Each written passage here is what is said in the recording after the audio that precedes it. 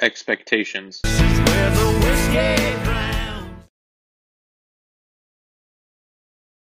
Well. Look what we have here. We're through 6 weeks of the NFL season now, and the Commish is still riding high.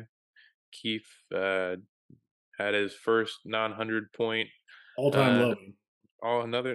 First. I think this is your first time not breaking 100 this season. So no, I think I've done it once or twice actually. Well, still sucks to be you. And Philly, and Philly broke 130. So pew, pew, pew, pew. Yeah, this is my second time. I didn't score 100 against old cheese. Well, here we are. What a time! What a time to be alive. We talked about it. Before we started, though. The good news is my expectations can't possibly be lower for the rest of the season because I have none for the rest. Cannot get any lower. So it's in a lot of ways it's kind of nice. It's kind of nice. I don't have to worry about the stress of making a push for the playoffs. That's all but done. So I can just sit back and relax and wait to meet Joe in the toilet bowl. Maybe meet Joe in the toilet bowl. I'm pretty sure you were the one in the chat that said, "Not so fast, my friend." Not so fast, my friend. I think Joe's team is built for the toilet bowl. He's not necessarily a contender for. No, the not so fast, my friend, was to Austin saying he was going to be the one eating wings. Yeah, so it's not so fast. Like I'm pretty sure it's going to be me. Yeah. Because like I said, Joe's team's built to win in the toilet bowl. Oh, for sure. Yeah, he's built. We saw what he did last year when Waffle House was on the line. My man showed up. He came alive. Yeah. Came alive.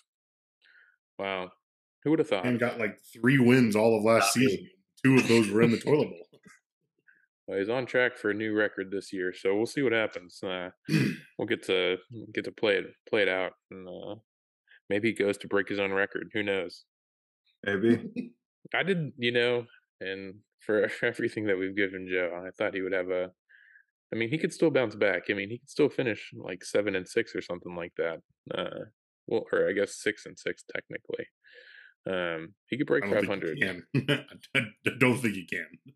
I'm not going to write him off yet. Philly is walking very gingerly right now. He doesn't want to touch this. I'm scared for Sam. Sam is towing a line that he does not want to go down. Yeah, we'll see what happens. But, wow, ladies and gentlemen, welcome back. Season 2, Episode 5, Friends and Low Expectations. The fellas are back with minor technical difficulties in terms of our super producer on the ones and twos. For those of you who haven't had the pleasure of knowing me yet, I am the Commish. Hello, it is me, Philadelphia Eagles quarterback Jalen Hurts. I love you, baby. Let's make love. I saw that on Twitter earlier today. Did I send that? I think I sent it to you. Or I sent it to the group. I saw it on TikTok, and then I saw it on Barstool's Twitter, and I was like, that's going to be Sam's intro tonight. I'm gonna have to see the actual video, but yeah. It's like this very attractive woman. It was like, if I ever see Jalen Hurts, and she was doing like some TikTok dance, and this guy, he like had Jalen Hurts' face, and he's like, "Hello, I am Jalen Hurts. Let's make love." That's awesome. But I'm joined with my trusty co-host, Kief. I drank a beer. I drank another beer. 3 beers. 4 beers. Oh no. 5 beers. Oh no. 6 beers. And I don't want to keep going to it. It's just so good. I love it. On of all the ones you do for me. And on the ones and twos tonight, our producer, Philly. Regular producer. Well, Dick, here's the deal. I'm the best there is, plain and simple. I wake up in the morning, I piss excellence, and nobody can hang with my stuff. Man, great to be back, fellas. Always a pleasure, but always. Life's been getting. I don't know about you guys. Life's been getting difficult lately, and Yeah, I don't know if you saw beforehand. My daughter came in because she has strep, so that's good. Well, I saw her walk in, but I couldn't tell from the video Strep, that she had strep. strep throat. It's lit. I was looking at the Wasn't redness. sure if I was supposed to see that or not. That's fine. And McCray threw up a punch last night, and maybe again today. Who knows? So, Well, I was getting at, I was just, this is the highlight of my week. Always good to be back. yeah, here. same. Yeah, in summary, same. In summary, this is my escape. In Philly, you get to see me in like 3 weeks, 2 weeks, 2.5 weeks. So it's you, Fern, Joe. Mm-hmm. Have you talked to Hope already? No. Okay. I'm trying to figure out how many tickets I need to ask for. Yeah, and then I think Maddie and Carol also come too, obviously. But then I get to see you in like a month as well. No. Just everyone. Wow. It's gonna be wonderful stuff. Yeah. Do we still have an ixnay on the in-person podcast A? It seems unlikely for me. All right. Well, you keep I probably won't be able to participate. You keep massaging that and see what happens. You just set up your podcast mic in the middle of the living room and be like, I could be doing this somewhere else, but instead, I could be doing this at Sam's house. But no. For 1 hour. If it helps, tell Morgan that if there's a chance she gets to see me if you get to do it. Honestly, if I tell her that, she'll be like, "Yeah." She would move heaven and earth. Why did you lead literally find a way to move a mountain? You should have. You should have led with that. You should have led with that.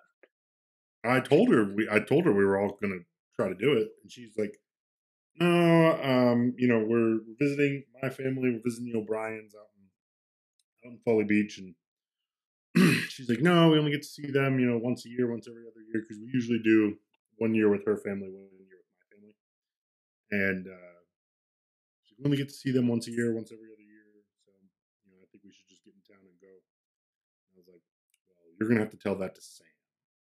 Kief, your mic is, before we get too far into this, your mic is like dipping in and out of volume. You're quiet right now. Is it any better? Now it is. But it's like cutting in and out of like if this is the volume, it's like peaks and valleys. It's not looking. I'm trying to figure out why it's doing it. That's your mic. Yeah. Is it still doing it? Yeah, you just get really loud now. Now it's just really loud. Now you're quiet again. Yep, did it again. Why is it doing now you're quiet. Man, always in technical issues today. These scenes, was it doing this when we first started? Not a little bit at the tail end of when we would talk, but not as bad. Yeah. Now it's just the entirety of it. I don't know why it's doing that. Things we hate to see.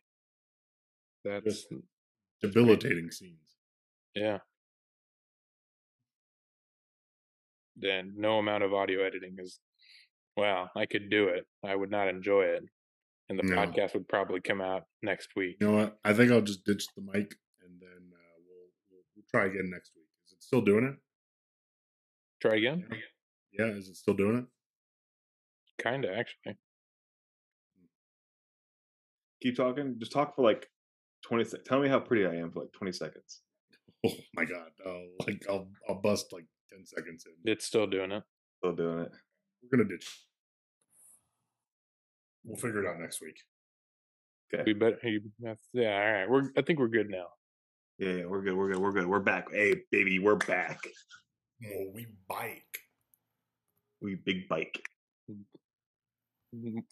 But I think this is a good opportunity to do away with the L's we're taking on the technical front and take a W today in the 2-minute drill, because from what you shared, Kief, we've got a doozy.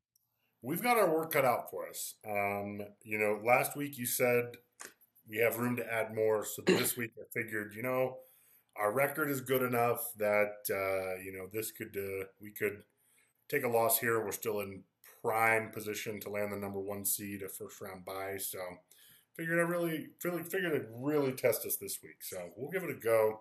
I got my timer ready if you boys are ready to just get on into this. Let's make it happen. Ladies and gentlemen, your favorite segment, my favorite segment, the 2-minute drill. Let's do this. Let me pull it up. Alrighty. So 3, 2. Kamara's Gridiron Gang versus Heinz on My Johnson. The Johnsons finally came to life in Week 6, nearly putting up 150 points to get their second win of the season. McCaffrey and Stevenson led the way for the Johnsons, while Hurts, Barkley, and Kittle all turned in solid outings.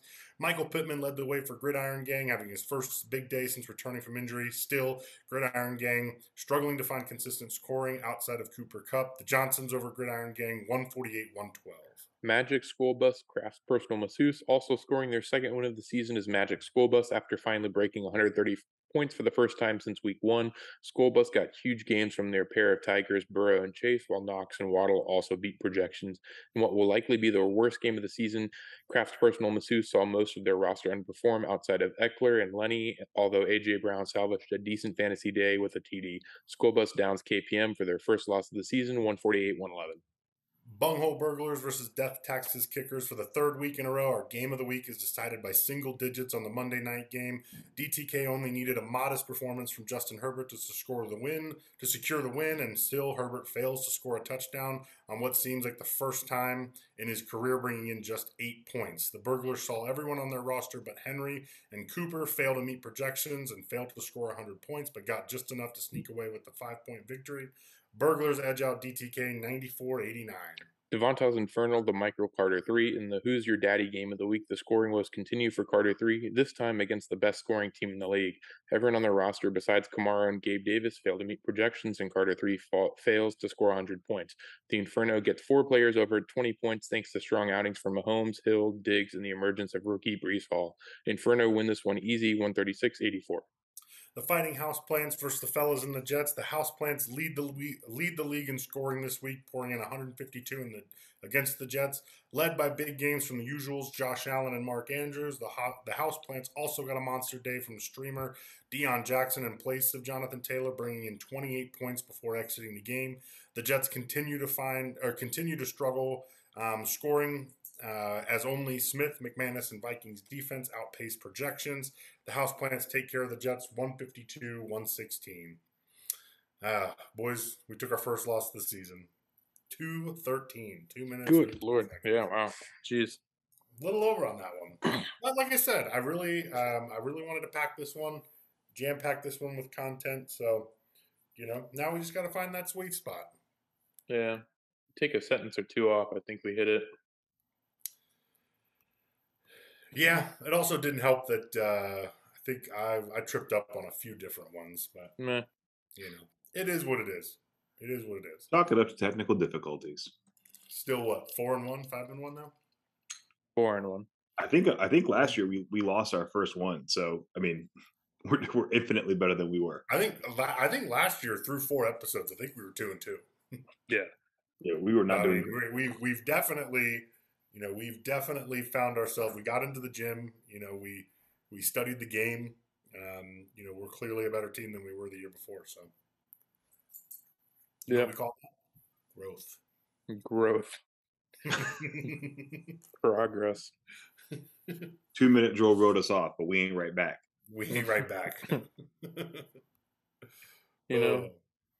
But I think this was good content, though. I think this is one of your better ones. Well, thank you.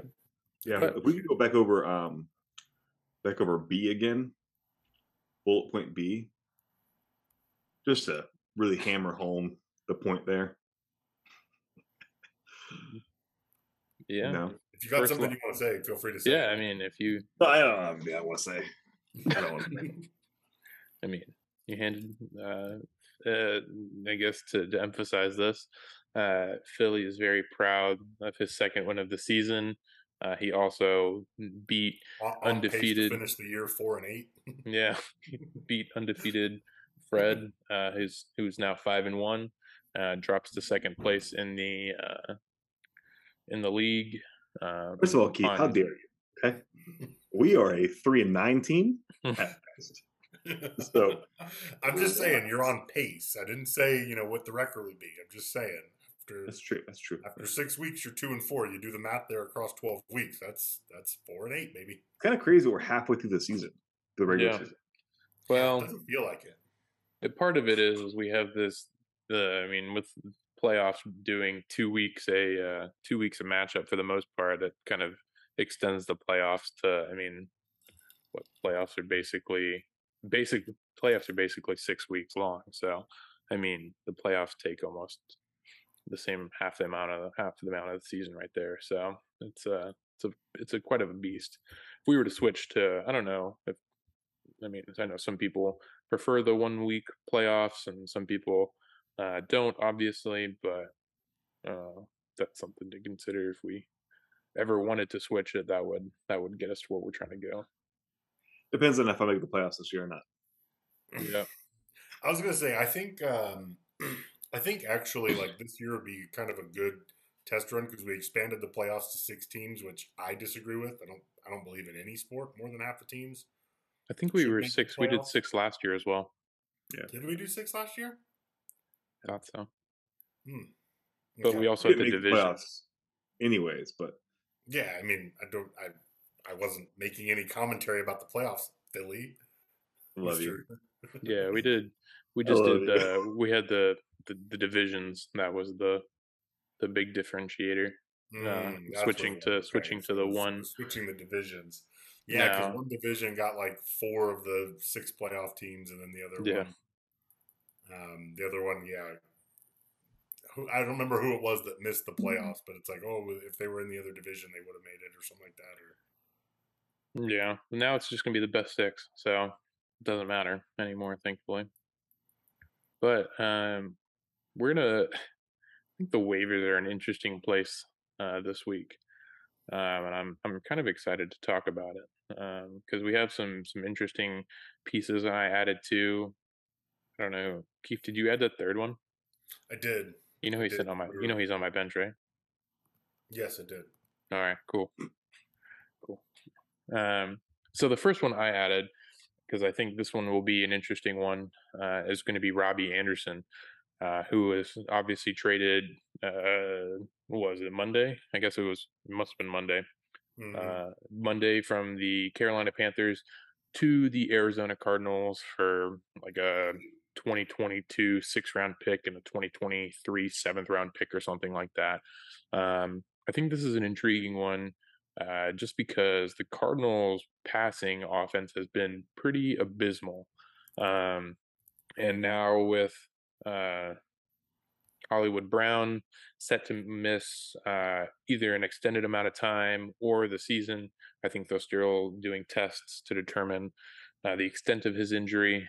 I think he's going to be, Robbie Anderson's obviously a very talented wide receiver from Temple. Baller at Temple and had a couple really good years in the Jets as well. So he's obviously very talented. And D-Hop coming back this week as well. I think that's going to be interesting.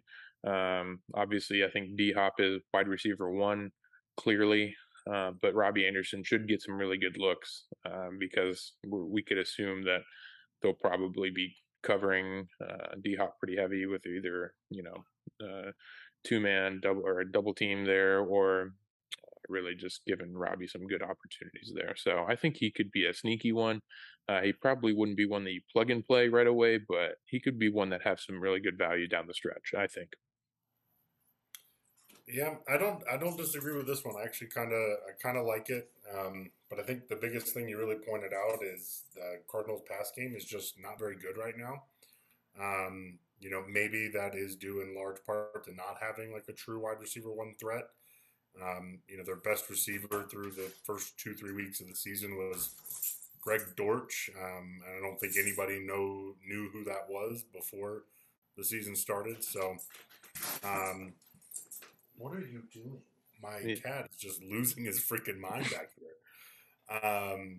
So yeah, I mean, with DeAndre Hopkins coming back, maybe this kind of helps open up the field a little bit more, take some of the pressure off of the lesser talented receivers like Dortch and Rondale Moore, and you add in a weapon like this. I mean, the talent is definitely there. It's not like Robbie Anderson's not good at football, so it's more just about how's he going to fit. Yeah, it'll be interesting to see. The second one, kind of in a similar, well, he's on the kind of the other end of this, is going to be Latavius Murray with the Broncos, and I think this is an interesting one.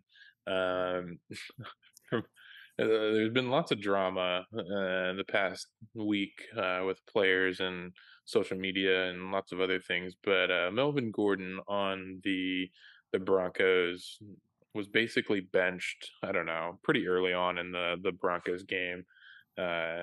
Doesn't help that the Broncos are also not very good currently. But Melvin Gordon really just hasn't been effective as a runner. He's fumbled a lot this year. He he was on social media liking tweets last night about, get me out of here type deal, stuff like that about his production and this and that. And when Latavius Murray came in, he was pretty productive in that position. And I think that, I mean, if I'm the Broncos, I think the easy answer going forward at running back is going to be Latavius Murray over Melvin Gordon. I wouldn't be surprised if Melvin Gordon gets traded to a different team before the trade deadline. So we'll see what happens. Maybe I don't even know if Melvin Gordon's on a team, but I think Latavius Murray would be a sneaky pickup here. If you're desperate like Geno for a running back, then it can't hurt to pick up a guy like Latavius Murray, or maybe I think the other one maybe I would sneak in there would be Kenyon Drake, depending on J.K. Dobbins' situation, but with his injury. But yeah, Latavius Murray I think would be a good one. He was pretty productive when he played last night. So yeah, that's the other one I wanted to talk about for a waiver edition. Yeah, I definitely like the Latavius Murray. A couple big things. He was on the field for 50% of the snaps, and that's notable, but he out-touched Melvin Gordon by like 10, 15 touches. And so for a guy that just joined the roster, 3-4 weeks ago, to come in and bump out a guy who's been there 4 seasons now, 3 seasons, that's definitely not small. The only downside is he plays for the Broncos, and the Broncos are just atrocious right now. Sorry, Joe, if I have to be the one to break this news to you, but they are just not a good football team, and that's what makes it difficult for me to get behind any Broncos players. But yeah, I mean, if you're looking for a streamer running back option as the the bye weeks start hitting us all, yeah, then I think he's a fine pickup. He's going to be a TD dependent guy, and that's very hard for the Broncos to come by right now. But yeah, talk to me about this third one you got written down here, Kief. Yeah, so I added Damian Harris to this one. You noted he is on your roster. I was well aware of whose roster he was on. I added him here because he's missed the last couple weeks, and in those weeks, Ramondre Stevenson has really, in my opinion, completely taken over the backfield. And I mean, Damian Harris was always kind of a TD dependent play as it is, because he's just not much of a receiving threat. But now with Ramondre Stevenson kind of looking the part of an RB1 the last couple weeks with Harris out, you got to really wonder what place there is for Damian Harris when he returns. The last 2 weeks, he's played 90% of the snaps and 80% of the snaps, 86% of the snaps, respectively. Last week, he had 2 touchdowns. Stevenson has just been playing too well. And we've talked a lot about the Patriots already. Their offense is just really inconsistent to bank on any one guy. And so far, Stevenson seems to be the guy most bankable. The only reason why I think you would keep Harris is because your roster is pretty damn good. There's really no reason to let him go. and really at this point, like, who are you going to pick up in his place? I think that's the kind of question you have to ask yourself when you're thinking about dropping somebody is like, is there really, somebody out there that makes my roster better? And in your case, you have probably the best roster in the league. Wait, did you have him as a drop candidate or as an ad candidate? I had him as a drop. This is why now I that was makes confused. sense. Now that makes sense. It's like, I know he's on your roster. I was telling you to drop him. Yeah, I was trying to figure out where this was going. If this was going on, like, I was like, Sam may drop him, and then somebody else should pick him up off the waivers. No. I was really trying to give you the benefit of the doubt here, but I was. The farther you, I'm gonna blame it. I'm gonna blame it on the technical difficulties. Anyway, drop Damien Harris. Go ahead, continue. Yeah, the only thing I mean, it's you make some great points. The thing I think I'm kind of holding on hope to was there was talk at the beginning of the season that Damien Harris might be a good trade candidate for the Patriots.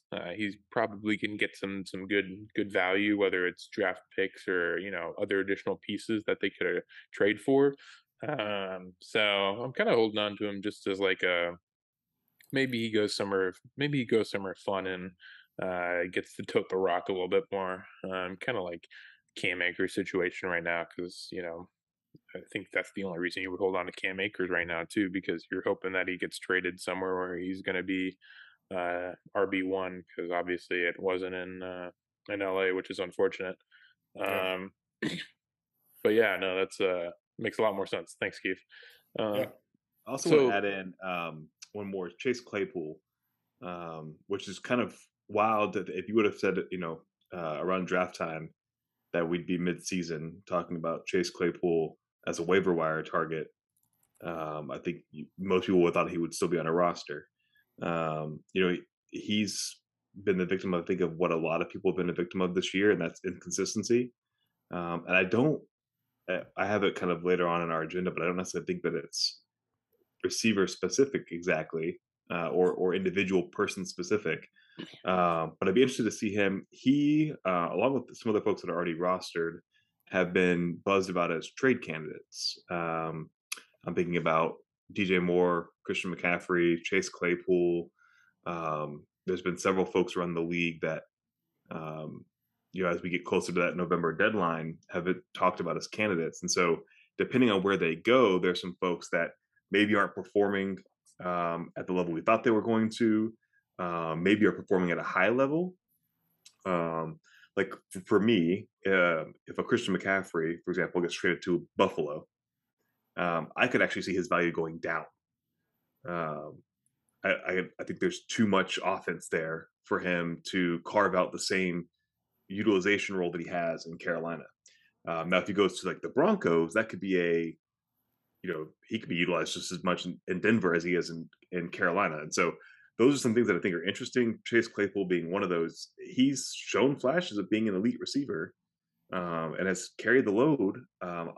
I wonder if it's inconsistency at quarterback with Pittsburgh. So as he currently sits, I don't know that. Obviously, he's on the waiver wire for a reason. He had 24 points, 23 points last week. So he had a pretty good week, but you can't start him confidently thinking that he's going to get more than 8 points a game. Does that change if he gets traded? And do you stash him on your roster now in case that happens? All good questions. Yeah. That's actually an interesting. I really like the point you made about Christian McCaffrey. I think a lot of people have just been like, oh my God, the Bills are interested in trading for him. Like, no shit. Anyone would be interested in trading for him if he's available. Right. But yeah, I think you have to kind of consider like fit there, like I think the Eagles also were briefly linked to it. And it's like, well, that makes less sense, but also like yeah, is that a genuinely better situation for him and a team that has a serious running threat at quarterback, with weapons on offense? So that's an interesting point you raise. I really like that one. I think the candidates I put for dropping this week, I put Tevin Coleman one. I think that one's kind of an easy one. He hasn't necessarily been quite the. I mean, not yet, anyways. With I mean, he got bumped up to the 49ers 53-man roster. I mean, he got lucky on and against Carolina, he had 8 carries for a touchdown and 3 receptions for a touchdown. That's next week, 4 carries for 3 yards. So that's another one. Consistency. The Niners kind of inconsistent when we're looking at their run game. He's still listed as the 3rd running back on that depth chart. That's one where you're just gonna, plug him and pray that he gets a touchdown. And the other one I wrote was Tyler Conklin. He was one that I was actually pretty high on. And we'll probably put this to the fact that Joe Flacco was utilizing him pretty heavily. I mean, when the 3 or 4 games that Flacco was in, he had like 7 targets, 9 targets, 8 targets, and 5 targets. And then since Zach Wilson's been in at quarterback, he's had 1 target and 2 targets. So he went from basically a double-digit fantasy point every week to really not getting that utilization. And you write it up to scheme maybe or game plan, but he went from a pretty good option at tight end to pretty much being fantasy irrelevant. So those are the 2 I had pretty much written down for drop candidates this week. Yeah, I didn't have any like significant big folks that stood out, but I like those 2 picks there. I think except for Damian Harris. What's that? Except for Damian Harris. Yeah, except for Damian Harris, which we already talked about. I was going to say for drop, I don't necessarily have a specific person, although I could say one of the 3 defenses that Kief is rostering currently could be a potential drop candidate. Well, I'm definitely dropping the Browns. I only picked them up as a streaming option because I didn't like Dallas and the Bills matchups this week. So I was like, okay, I'll just stream one and hope that it hits. So for those folks at home, he has the Browns, the Bills, and the Cowboys defense. So 2 of those defenses. Hold on, real quick, before you go off and roast me. Obviously, the Cowboys played the Eagles. I didn't think that was I'm not doubting that the matchup makes sense there. And the Bills played the Chiefs. I figured that game would score. Both teams would score like 86 points apiece. So I was like, okay, I'm not gonna play either one of these. I'm setting myself up for failure. So I picked up the Browns. And here we are. And the Browns scored 0 points, and the Browns got me 0 points, and the Bills got 9. I was like, okay, shit. To be fair, it wouldn't make much of a difference, but. To be fair, so can you tell me why you're yelling right now? He's your daddy. Do whatever he wants. I think it's your mic. I think you have your volume turned up really loud, so it just sounds like I'm yelling. I think you're screaming, and I don't really understand why. You got the win this week, so why don't you just like move on? It's because Keenan Allen didn't play. It's his rubber band hamstrings. Yeah, oh my God, dude. If Keenan Allen doesn't come back and score like 30 a week for me for the rest of the season, I'm gonna be really pissed. Yeah, I would write a strongly worded letter to him. Yeah, I'm definitely gonna slide in his DMs and say something. So for drop candidates, I don't really necessarily have specific people, but I will say it'll be interesting to me to see who gets dropped this week and in the next couple of weeks. With buys, there's been a lot more injuries, I think, that are affecting teams. We're seeing a lot of teams have 2, 3, sometimes 4 people on their bench that are on their bench because they're injured. You add in buys, and you may see some slightly more desirable folks. We're obviously not going to see a Justin Jefferson or somebody like that fall to waivers, but you might see some fringe guys that that may improve your team down the stretch fall to the waivers just out of pure necessity for a quarterback streamer or a tight end streamer or some of those kind of not as deep positions or maybe folks aren't rostering. So I'll be interested to see how that plays out in the next couple of weeks and see who gets looking at my team. I'm okay this week.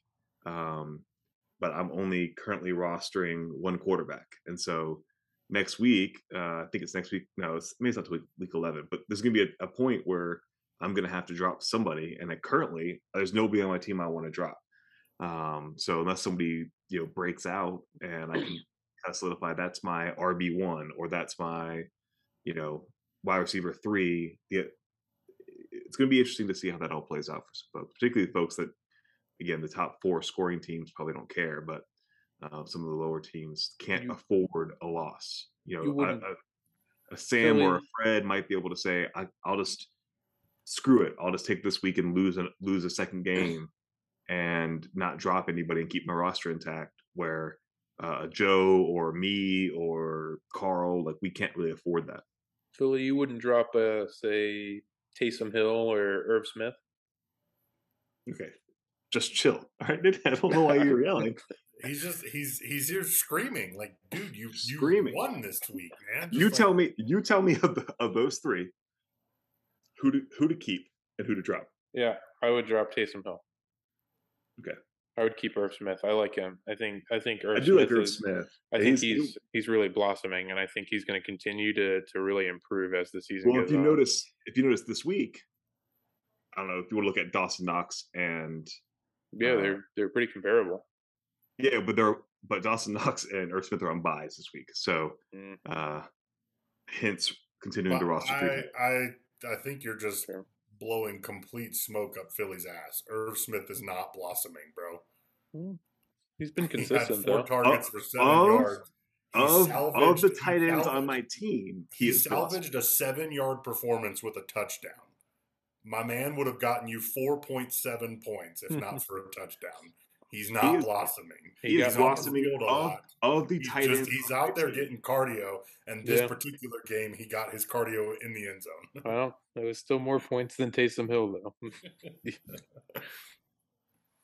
I hate it here. And yet Taysom is still the number 8 PPR tight end. All I need is to have, a 34-point week this week, and then I'll send him off to Never Never Land. I don't care. Oh man, what a time. Oh, beautiful. You want to talk some Philly? I think this is your over-under reaction, yeah? It is, yeah. So I kind of alluded to it on like earlier in the waiver stuff, but inconsistency. We're at week 6 now, and I've actually seen a couple other folks talking about this, and I've felt the same way and not really been able to put it into words. And I don't know that I'm going to be able to put it, as eloquently as I've seen online in some places, but it feels like this fantasy season feels just different. We mentioned that, Kelly, it's kind of crazy, week 6 already. So it feels like it's going by fast, but it also feels like it's really hard to get a grasp on who's good and who's not. And when I say that, I don't mean that individual players aren't good. Like the people that we drafted, the high-end folks, the top 10 receivers and probably the top 5 running backs and the top 10 quarterbacks, they're all just as good as they've been. When I was looking at overall scoring, I'll give you one guess who's the top scorer for fantasy this year, as of now. Probably Tyreek Hill. Josh Allen. No, I was going to say Josh Allen, yeah. My first question was, is it all players or? Yeah, Josh Allen, of all players, Josh Allen is the leading scorer. He has a 31 or 32-point lead over the next highest scorer, which is Patrick Mahomes. He has a over 50-point lead to 5th place, which is Joe Burrow, in points. So 1st to 5th in fantasy scoring is separated by 50 fantasy points. Josh Allen only has 206 points of fantasy this year. So that means he's 20, like his output is 25% greater than 5th place in fantasy scoring. And then there's 28 people. So the 28th scorer in fantasy right now is 100 points behind Josh Allen. That's wild. That's not even 2 fully rostered teams. Assuming you could roster 2 full teams with 28 people, one wouldn't fill a roster. But that's a low. It feels really, really low to me. It feels like we normally see. There's obviously people that kind of set themselves apart, but it just feels like we are in a kind of a lull for scoring. And so my over under reaction for this week is, our are players not performing? Is there more equity across, across scoring? Are teams more concerned with getting the win than getting the ball to their star player? I feel like we see a ton of parity between. I don't know, just kind of a guess here, but I would say each team has 1 to maybe 3 players that they feel confident starting every week. After that, it's a toss up. And for me, I feel pretty confident starting Joe Burrow. I feel pretty confident starting Jamar Chase. And even on some weeks, I'm not positive. I know that I can get the outputs like I got this week, but a lot of weeks I don't know. And so I don't really know how to phrase this other than to say, over under. Am I way on the left field here in thinking that there's some weird inconsistency happening this year with scoring? I think you're onto something, but I think it's just been a really unpredictable year for fantasy. It's like going into this year, like people probably drafted like Allen Robinson, expecting, him to be a solid fantasy option for the Rams, and even like I don't know if are the Rams 2-4? Are they 3-3? I don't even 4, I know. think. 2-4 maybe. I don't even. Obviously I'm not paying attention to the Rams, so that let me double check myself before I make myself sound silly. They're 3-3, but like expecting the Rams to be 3-3 this year is wild. Even like I wouldn't have guessed that the Ravens would be 3-3, or like the Jets would be 4-2. Like it's been an unpredictable year in the NFL in general. And I think that's also transferred over to like what we're seeing in fantasy as well. Like it's like the Lions, what weren't they like the number one scoring offense for, I don't know where they, if they are still are or not, but I mean, number one scoring offense and still being 1-4. It's just it's been a weird year, unpredictable, and I mean it's been great. It's been great. It's been great for the storylines, but Well, and so it's the made Lions fantasy have the difficult. number 1 scoring offense. Jared Goff is the highest rated Rams player in terms of points scored this season, and 19th. He's the 19th highest scoring player. And if you said the Lions offense right now, you would think that they'd have a couple guys in the top 20. Right. Right. But again, it's a TJ Hawkinson gets 1 week, Taysom Hill gets 1 week. Jamar Chase has had maybe 2 good weeks. Justin Jefferson's had maybe 3. It's again, I feel like it's been drafting was super important this year, as it is every year, but It's also, I mean, fantasy is also about a good bit of luck too. You gotta have luck, and you gotta, like, I mean, even thinking about like how I drafted this year, like I did not expect Brees Hall to be in the position that he is 6 weeks into the season.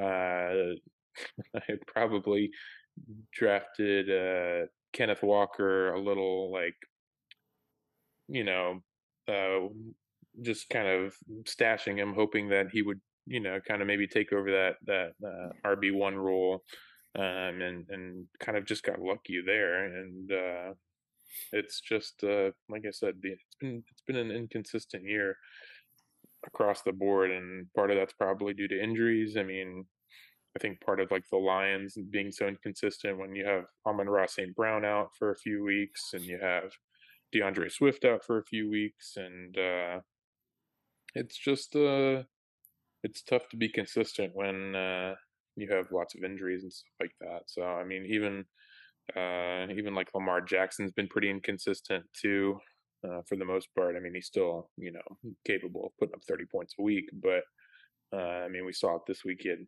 2 interceptions against the Giants, and obviously fumbles on back-to-back plays at the end of the game, or not back-to-back, but like a fumble at the end of the game. So it's just things that you wouldn't necessarily expect from these teams.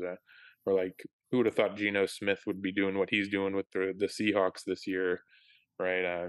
Geno thought that he'd be doing Geno Smith, not Geno, but Geno Smith thought Geno Smith would be doing this. So I think the reporter asked him like, like, did you expect to do this? And the guy, and Geno Smith's like, you obviously never saw me throw the football, or something like that.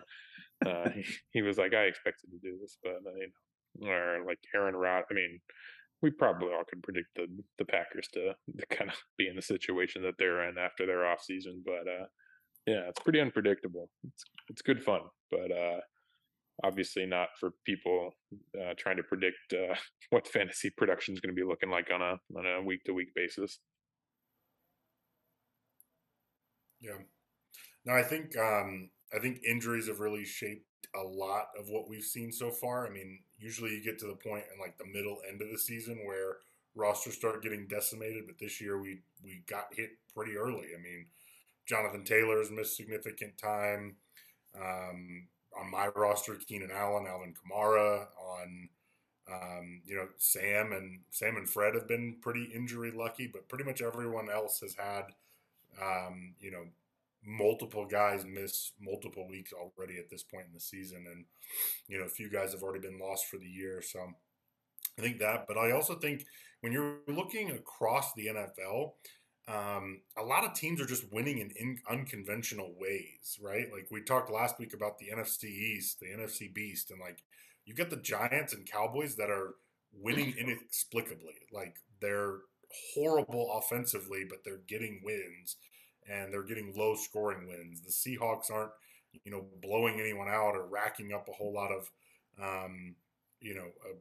offense, but they're getting wins.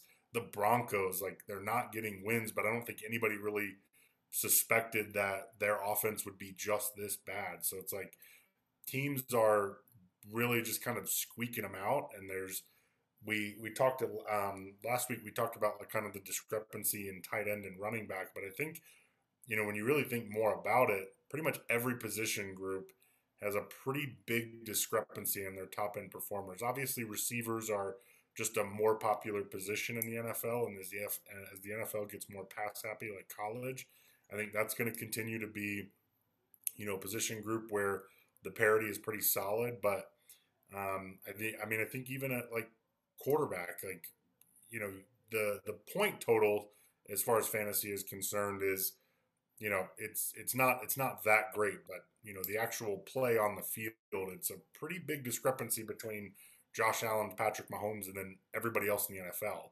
I mean, and that's including guys like Aaron Rodgers and Tom Brady, guys who are surefire first ballot Hall of Famers. So I think just the disparity between the top players in the league right now, and then just the parity in the NFL with teams getting wins in just weird ways, is leading to some pretty paltry performances on the fantasy front. So Giants scored 3 touchdowns on Sunday. One of them was from Saquon Barkley.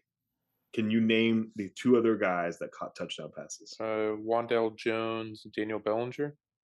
Daniel Bellinger, but not Jones. Wandale Robinson. Sorry. Robinson, yeah. But those are not names that were on anybody's radar to start the season. No. Ian Drake had over 100 yards from scrimmage in some weird fill-in role for like the 18th Ravens running back this year. Yeah, Deion Jackson comes in for the Colts, the third stringer, and absolutely pops off. Like, right? What? Right. The day that it was a couple weeks ago that Cordell Patterson went out. There's 2 different ATL backups that both scored like 10 points each to finish a game. Something Huntley or something like that was one of them. Huntley and Tyler Algier. Yeah. So it's just like you said, it's been that, and then it's been every team will have somebody perform each week that you just don't think is going to have that gigantic of a week that they do. So, anyways, that's my over under for the week. It's a good one. It's a good conversation. We can spend a little bit of time on the hot seat this week. We have our very own Kief on the hot seat, and we have obviously can't take Joe off the hot seat yet, as he's still 0-6.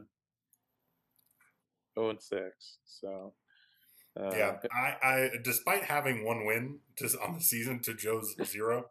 I've got to be public enemy number 1 there. If I was a sports book, I would I definitely mean, have you as the just clear-cut favorite for the yeah, total like win. it's not particularly close in my opinion. You know, I mean, points for, I'm the lowest in the league by like 55 points.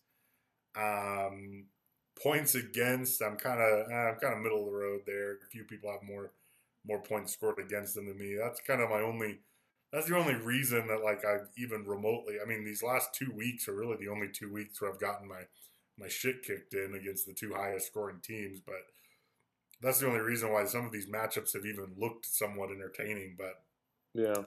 yeah, I mean, I at this point I doubt Keenan Allen is ever going to play another snap of football again. And if that's the case, then I got nothing. Well, Gambled on some trades and it's have missed on those. So it's just really interesting too, looking at like Mo, because I mean, Mo's 5-1. His points for is 692, and if you look at Joe's points for, he's only 20 points behind Mo, and their standing or their records are just complete opposite. And most points against her, I think the lowest in the league by a significant margin at only 635 points against. That's why I thought that meme I put in the in the group chat today was pretty fitting, uh, with the four dragons and That was good. That was so good. you know what it made me think of, and Philly's gonna get up. He's gonna get upset because I struck a nerve when I mentioned it last year. But like it reminds me of like the 6 or 7 teams that were all 6-6 last year, and I'm just cracking on Philly for being what I thought was the worst of them. And that's kind of what Mo feels like this year. Mo knew Philly.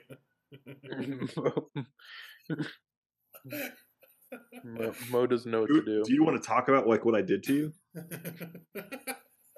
Didn't do anything. Just making the connection there. I'm sorry, I'm yelling. You're right. I'm sorry. Yeah, he doesn't need to yell. I have headphones on. Oh, one thing I want to talk about before we get into the mailbag. This was an interesting piece. Fern comes over on Sundays and we watch football, obviously. But he was talking about a different league that he's in and talking about how they do the waiver priority. And I thought it was interesting. I think our waiver priority is a pretty fair way of doing it. That every week it's reverse order of the standings. In this other league that he's in, it's just a rolling waiver. So the the best team in the league didn't use his waiver picks, and so when Rashad Penny got hurt and Kenneth Walker was available, he was the best team in the league was able to drop some bench guy and pick up a potential superstar for his team right there and add more depth and taking away from people. Maybe good fantasy strategy, but I think that's just a tough way to do business in a fantasy league. What are your guys' thoughts on how, at least from how we do waiver priority? Do you think that our method is pretty fair currently, or just getting some as a I don't know, a soundboard? I don't know. I'm just trying to get some ideas on making sure that the way we're doing things is I don't know if it's the best way, but I think it's the most fair. So I have like four different ways that I currently, 5 different ways so I have a league that does rolling. Mm-hmm. And so in that one, there are times where that best team can get it. And I've been on the end of that where I've thought about going for somebody like, currently it doesn't hurt me to put in a waiver claim for whoever, because it's just going to go in order and it's going to come back in order. And if someone ahead of me claims it, I don't get it. It adds a little bit more strategy when you have the rolling piece, because there's times where I don't submit waiver requests and I just wait and hope that the person lands in free agency because they're not a priority enough for me to waste a waiver claim on if I think I can get them in free agency, so I can save it for that big name that pops out of nowhere. By the end of the year, you typically, like, rosters are sorted enough that you're not going to probably get that. But in the beginning of the year, you can go week 2 or 3 and be 3-0, 4-0, and be able to get a Kenneth Walker, for example. So I've done both ways, and there's pros and cons to both. Sometimes it's frustrating to see our league, like, there's a week where I was maybe I hadn't won yet, or I just got my one win and I was 9th in the waiver priority, behind Joe, and there was a guy that I just knew I wasn't going to get because Joe was going to take him. And in some ways it's fair, in some ways it's not fair. It can just be frustrating, I guess, more than anything. I've also done free agency bidding, which we do in that dynasty league. It's not as used as much in that dynasty league because we have so many people on roster that you don't really need to get people off of waivers. But I'd be really interested to see it in a league like ours with 10 or 12 guys. So free agency bidding, if you don't know, you get a certain amount per year. Our league is $100, and you bid on players, and so whoever has the highest bid gets that player. So you could, if you wanted Kenneth Walker, you could bid $50 and hope that nobody else bids 50, and get that player. So that's a cool way to do it as well. I've also done free agency, so I'm in a league. It doesn't work as well in Sleeper. They don't have it built in yet where it locks them. But the league I'm in that does it is ESPN. They lock until 3 a.m. Monday night. So if you want the players, you got to be up at 3 a.m. and you can pick whoever you want from free agency. There's no competing on waivers, but you are competing if somebody else is up at 3 a.m. to pick a player. And then I'm in another league. Absolutely sicko move there. Was that? Set an alarm for 3 a.m. just to wake up and grab a player and go back to bed. Not worth it. I've got that's some Pac-12 after dark shit. 2:58 a.m. One that I can turn on for Monday nights, to make sure I get up and I can be cognizant of what I need to do. And then I have another one that's they do it. You can add drop whenever. I've seen people drop, as long as they're not in your starting roster. I've seen people drop their bench player mid-game if they're having a shit game. I don't like that one as much. It's way too much to keep up with, and it just feels like, I don't know. I think maybe I'm just used to having that kind of set time frame. But there's pros and cons to all of them. I don't know. Yeah, I think for me it comes down to fair versus equitable, and I think they're not the same. I think the most fair way to do it is, similar to the NFL draft. The worst team should get the better picks because they need it more. And so, the way that we do it in our league is probably the most fair. But the most equitable is everyone should have a chance at the top waiver priority. And so, kind of that rolling basis where, hey, week 1, the worst team will get the highest priority. And then it's just, a rolling basis after that where, eventually everyone's going to get a chance or two to get the top waiver pick. So I think it's just, it's kind of just the difference there of do you want to try to increase the level of competitiveness in the league? And if so, if the goal is the most competition, and then yeah, I think the worst teams should continue to get, the higher waiver priorities. If that's not really a concern, then, whatever, do it however you want. Sounds like a good piece for some off-season business for me to write up. I think we're going to have a couple good pieces this off season. I'm interested to see how those shake out. I know Carl wants to propose some business about keepers, which I think is probably going to get shot down.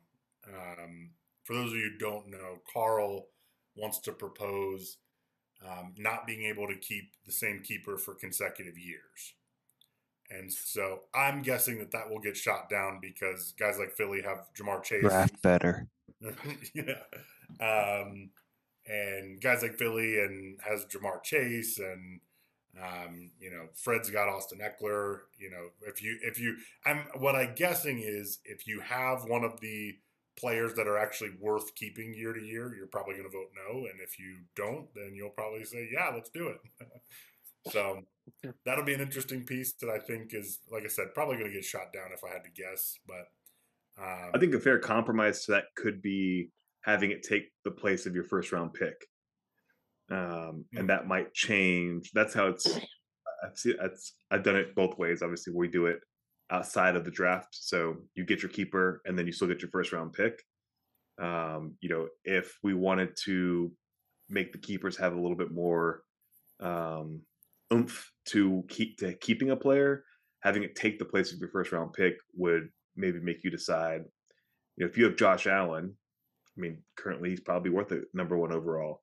But if you have the number 1 overall pick, are you going to keep Josh Allen, or are you going to go for somebody else at that pick?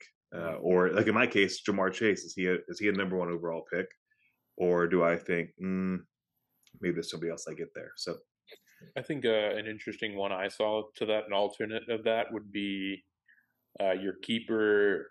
Your keeper takes the spot of where you drafted him.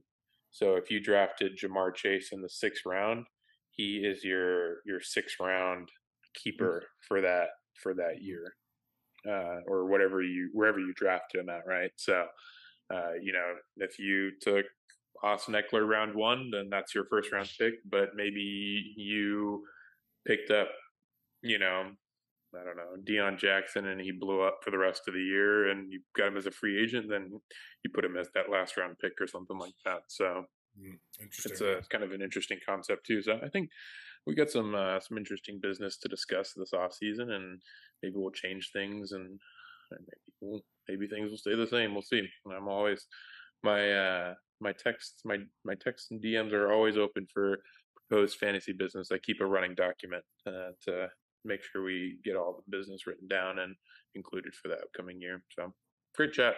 Thanks for humoring me on that. I appreciate it. Yeah. Let's dive into some mailbag. Yeah, mail time.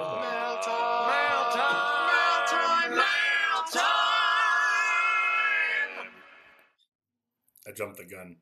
I was ready. So yeah. Well, normally you're not ready. So okay. I was like, certainly I can get this in, and then Philly's gonna have to like refresh the soundboard. Why are you screaming? Yeah, little light on the mailbag this week. So yeah, do you want me to go through them and y'all can pick them? Sure. Okay. So first up we have Mo. His first one is more a statement than a question. Fuck the Dodgers, go Padres. Thank you. This is a mailbag, not a statement bag. I do agree. Fuck the Dodgers. I don't give a shit about the Padres. Yes, correct. Question from Mo is: pick 3 presidents that you would do the following: drink beers or cocktails with, hang out the whole day, and smoke a cigar / legal substance if your state allows. Mo, ever the higher ed professional with the rule following. And then he, seeing that there was literal shit provided from the boys from Low Expectations, provided some mailbag questions of his own. Rank your favorite sports in order. College football and NFL are different, same as college basketball and NBA. So different leagues or different levels of competition would be different. I'm assuming, for example, like, would you say MLS versus Premier League is the same or different? Would we do top like 5? Because I could probably rank a lot more. Well, yeah, I mean, I'm not gonna go through like every single sport that exists and be like, yeah, that's my 812th favorite sport. So yeah, I'd say. Let me tell you about 5. Cricket. I'll say top 5, and I'll say in the case of soccer, yes, MLS and Premier League can be different. Okay. And then alternatively, tell the story that made you a true sports fan and follower. So, seeing as Kief has a vested interest in this, Sam, I will let you choose the mailbag question. I kind of like the ranking of your favorite sports in order. Okay. I'd like to go with that one. Philly, for 500, please. Okay. Sam, you're up. Oh. Yeah. Oh. Okay. Get on my notepad. All right. So favorite if sports. You need time. I mean, this was my question, so I'm happy to answer it. I'm happy to go first. Give you a few seconds to think about it. Yeah, if you don't mind. Yeah, not at all. Yeah. Not at all.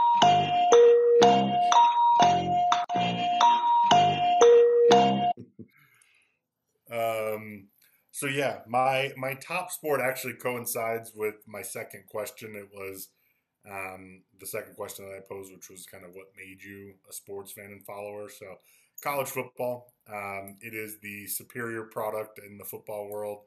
Carl will vehemently disagree with you, but college football is just it's a better product. It's more watchable. It's more fun, more entertaining. You actually have like true blue rivals that'll play every year or much more regularly than NFL division rivals, which are just not really as fun. So college football number one, NBA number two. Big basketball fan, love the NBA. Just nonstop action, really enjoyable. One of my first favorite athletes was Allen Iverson, so fell in love with basketball pretty early. Number three, the NFL. I love football. I don't dislike the NFL as much as I think college football is better. Um, NFL number three there. Number four, I'm gonna have to go college basketball. Really love college basketball, especially March Madness, the NCAA tournament. It's just so much fun. Little sidetracking story. I lived in Spokane, Washington, where Gonzaga University is for a little while, and I was there the COVID year, the year that the tournament got canceled. Gonzaga was the number one overall seed, and they were slated to play the first two games of the tournament in Spokane. I had tickets to go. I was very, very upset that I didn't get to see some tournament basketball from the Zags while I was there. So college basketball number four. Number five, and this one is like really shot up the ranks for me, probably in the last 2 years. Hockey, NHL. I mean, I grew up. I'm born and raised in Tampa, so I'm pretty much all Tampa sports fans. And I've always supported the Lightning, but I haven't really started paying close attention to hockey since probably like 2015, 2016, and actually really since Mike moved out here. Since Mike moved out to Colorado, started watching a lot more hockey with him, and it's kind of shot up on my board there. So hockey rounding out my top five. And then honorable mention would go to baseball, MLB. So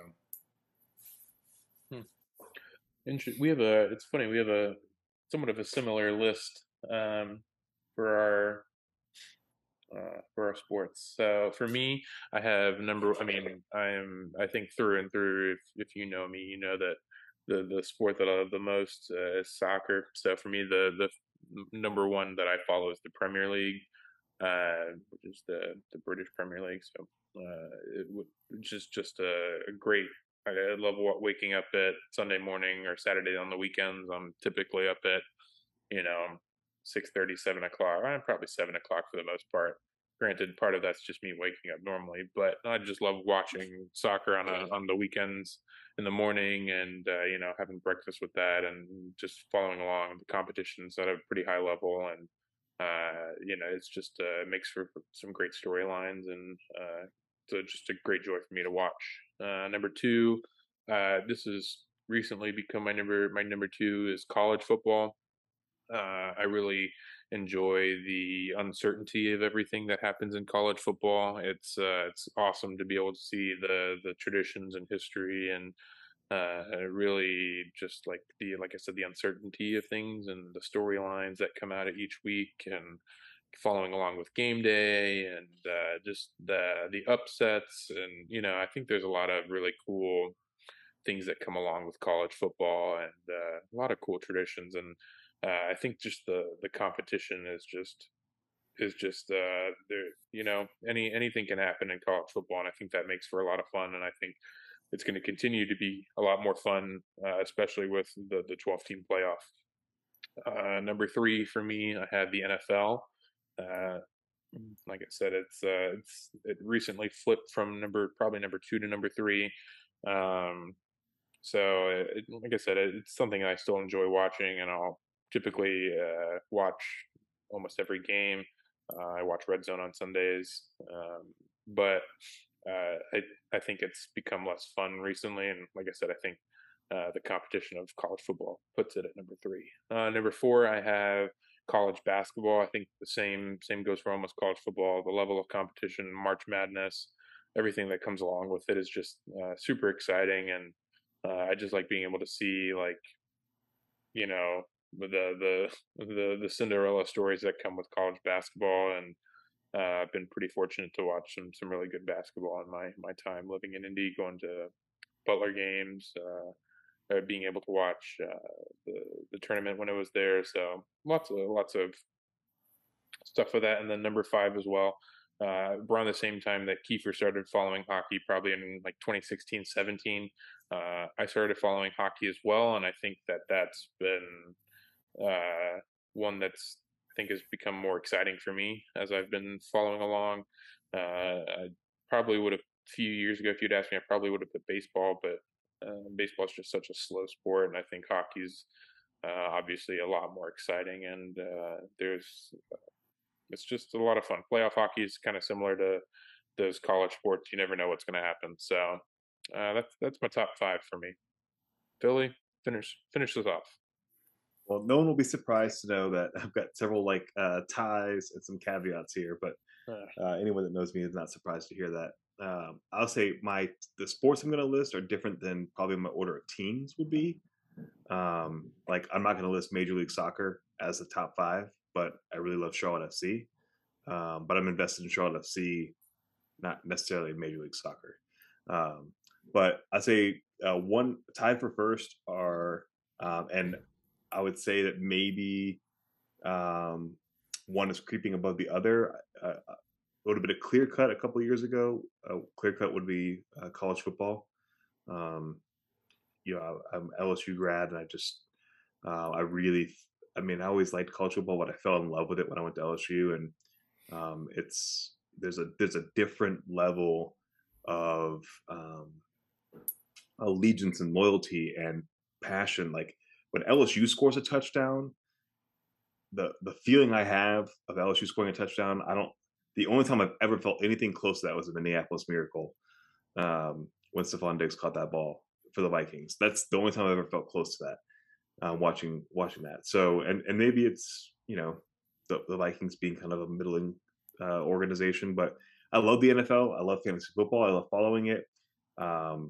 I think that the NFL product is a little bit like, it's easier for me to put on an NFL game on a Sunday than it is to put on a random college football game, unless it's a big game. I can put on pretty much any NFL game, I guess, is my point, and for the most part be entertained. There are some college football games I could give a shit less about. But really kind of taking over lately has been the Premier League, in particular Liverpool. I started following them 7 or 8 years ago, and went from kind of really, I think anyone that's trying to get into a sport knows how difficult it can kind of be to like really find a rhythm, and you kind of have to force yourself to watch a sport for a couple years, and like for it to really kind of work its way in. I now feel when Liverpool scores a goal, when Mo scored on Sunday against City, I mean, I feel that same way when LSU scores a touchdown. So that's why I kind of put them 1A and 1B for me. Again, college football would have been probably heads and shoulders above that a couple of years ago, but it's slowly creeping up. That I've been tending to make more time to watch a Liverpool match than I will an LSU game lately.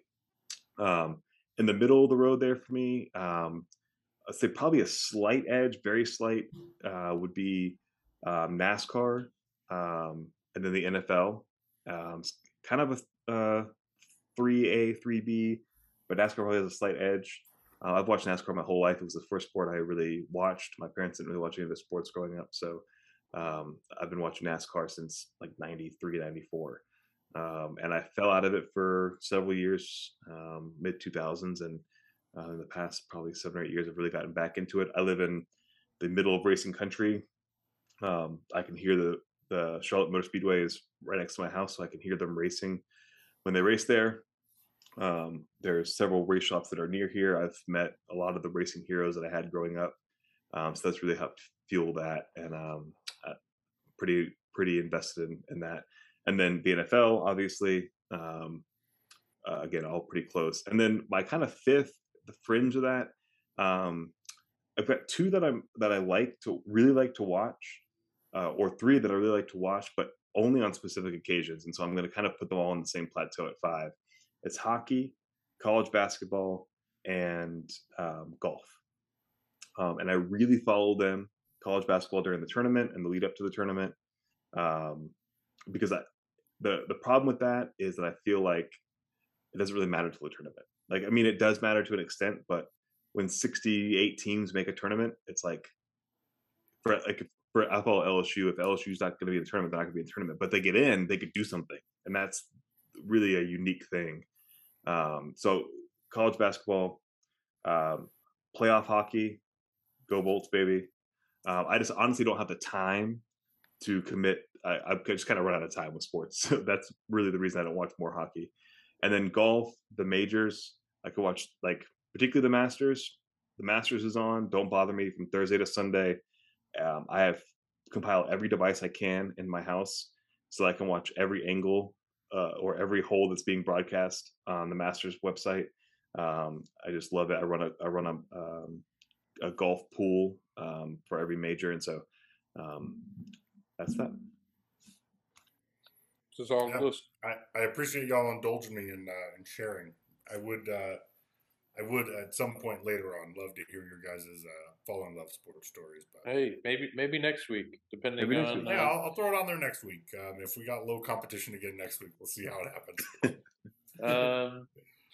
And it looks like we got Kief's Weekly Conundrum this week. Yeah, with the first installment of the Kief's Weekly Conundrum. So, we discussed this a couple weeks ago. We got little rotating segments the three of us will do.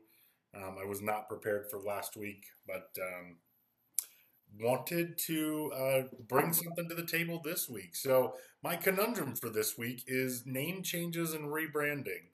So obviously we have a few teams that are struggling, myself being one of them. I've never really been one to kind of change things up. I'm not a really superstitious person. I don't believe in bad juju or anything like that, or curses or anything.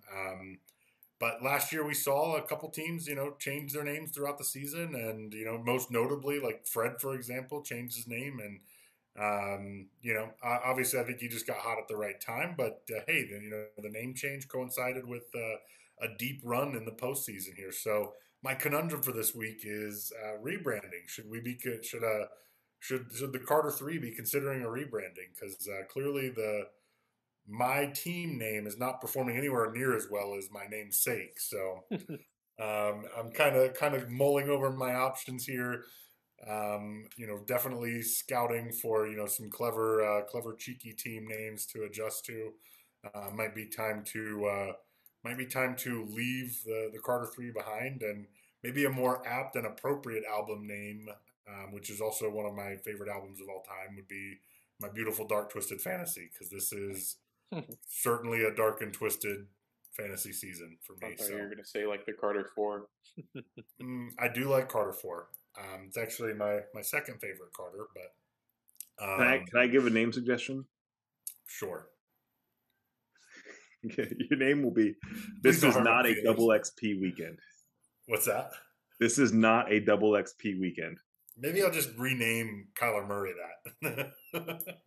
Just saying, if Kyler Murray shows up and thinks Kyler Murray, if Kyler shows up and sees your team name and says, "Oh, it's not a double XP weekend," maybe I'll just DM him every weekend, be like, "Hey, it's not double XP this weekend." He'd be like, "Oh, okay, yeah, sure." He's playing on a Thursday night this week, so I think you'll be okay. Also, maybe it's karma, maybe it's just his team sucks, but Austin's been kind of on a downslope. He is, I think, kind of breaking he has a kind of a fantasy faux pas, which is using the name of a player in your team name that's not on your roster. You play him this week. Do you find a new Kamara themed name, debut it this week against Kamara's Gridiron Gang with Alvin Kamara, and does that propel you to victory? I play you this week, buddy. That's week 9. We try though. Hey, listen. Just like me with Damian Harris as a drop in the ads. You win some, you lose some. Yeah, I mean, hey, you gambled, you rolled, you played big, and you lost. It's okay though. I was pulling up matchups for the rest of the year, and got stuck. So don't do it this week. Actually, don't change your team name this week. In truth, though, like you mentioned the faux pas of like naming it after a player not on your team. I'm going to stubbornly hold on to Michael Carter until I make a decision to change my team name. I think Breece Hall has firmly taken over the Jets' backfield and probably will not get anything remotely starter worthy out of Michael Carter, but he's going to stay on the roster until such a time comes as I am no longer. In a similar thought process, do you see something like Keenan Allen's good hamstring? Yeah, does that exist? I mean, I don't know that it exists. I need to see him play football again before I name my team after anything Keenan Allen related. To be fair, I don't think. Maybe it could just be like Keenan, please. Fred changed his name last year to Zidane, please, and found some success. So maybe it's just Keenan, please. I don't think I have. I think I've committed that fantasy faux pas like every year that we've done Friends and Low Expectations. To be completely honest, maybe not. Because you did Devontae Smith this year. Devontae's Inferno. I don't have Devontae Smith. Last year I was Bad Mother Tucker. Didn't have Justin Tucker. Gino didn't give you a chance to take. Yeah, but I think you could be somewhat forgiven if it's your team. Like the Eagles are your team. Yeah, but I didn't have Justin. I'm not a Ravens fan. Justin Tucker. Yeah, and you paid the price for it. Yeah. This year you're doing well. What was I? But Devonta Smith plays for your team. What was I 3 years ago? Was I Wuhan Bats 3 years ago? Yeah, you were. Yeah, you were. And before that, well, I don't know. Maybe that was a different league. I was Mixon's Fight Club. I think that was the first year. No, that was the first year we did it. Yeah. Yep. Yeah, first year I did. I was Mixon's Fight Club. I didn't have Mixon. I don't think. I mean, Gino was right to beat you until like 2 months ago. Yeah. Fair. I'm not going to get too far in the weeds here. I just think if you make a change, you've got to go with either someone on your team or someone for our team that you root for. So basically, anybody on the Bucks is safe. Anybody on your team is safe. Yeah. Your team could be my team is Bass.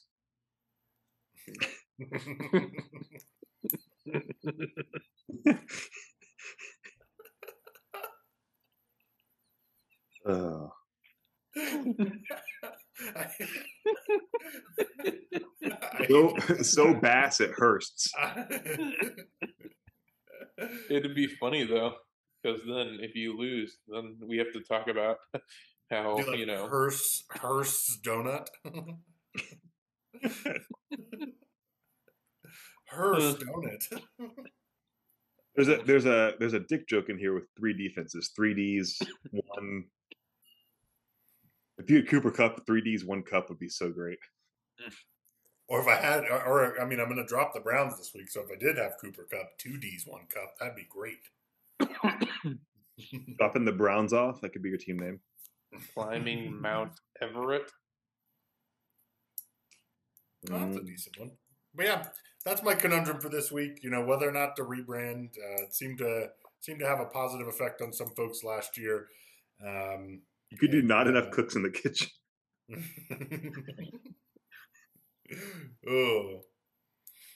But yeah, so that is my piece for this week. And with that, I'll turn it back over to you, Commish.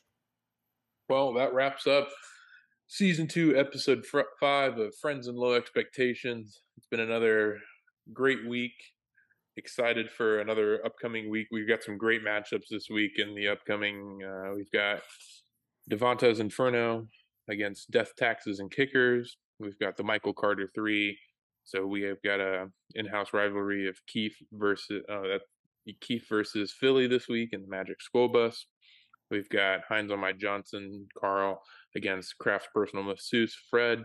We got the Bunghole Burglars against the Fighting Houseplants, Mo against Fern, and we've got the Fellas and the Jets, Joe against Kamara's Gridiron Gang, Cheese. So we've got some good matchups. Right now, it looks like things are pretty even across the board in terms of projections. It'll be interesting to see what happens and kind of what happens on the waiver wire this week as well. As always, fellas, it's been a pleasure. Thanks for doing this, and I'm excited to see what we have in store week 6. So as always, keep your standards low and your expectations lower, and we'll see y'all next week.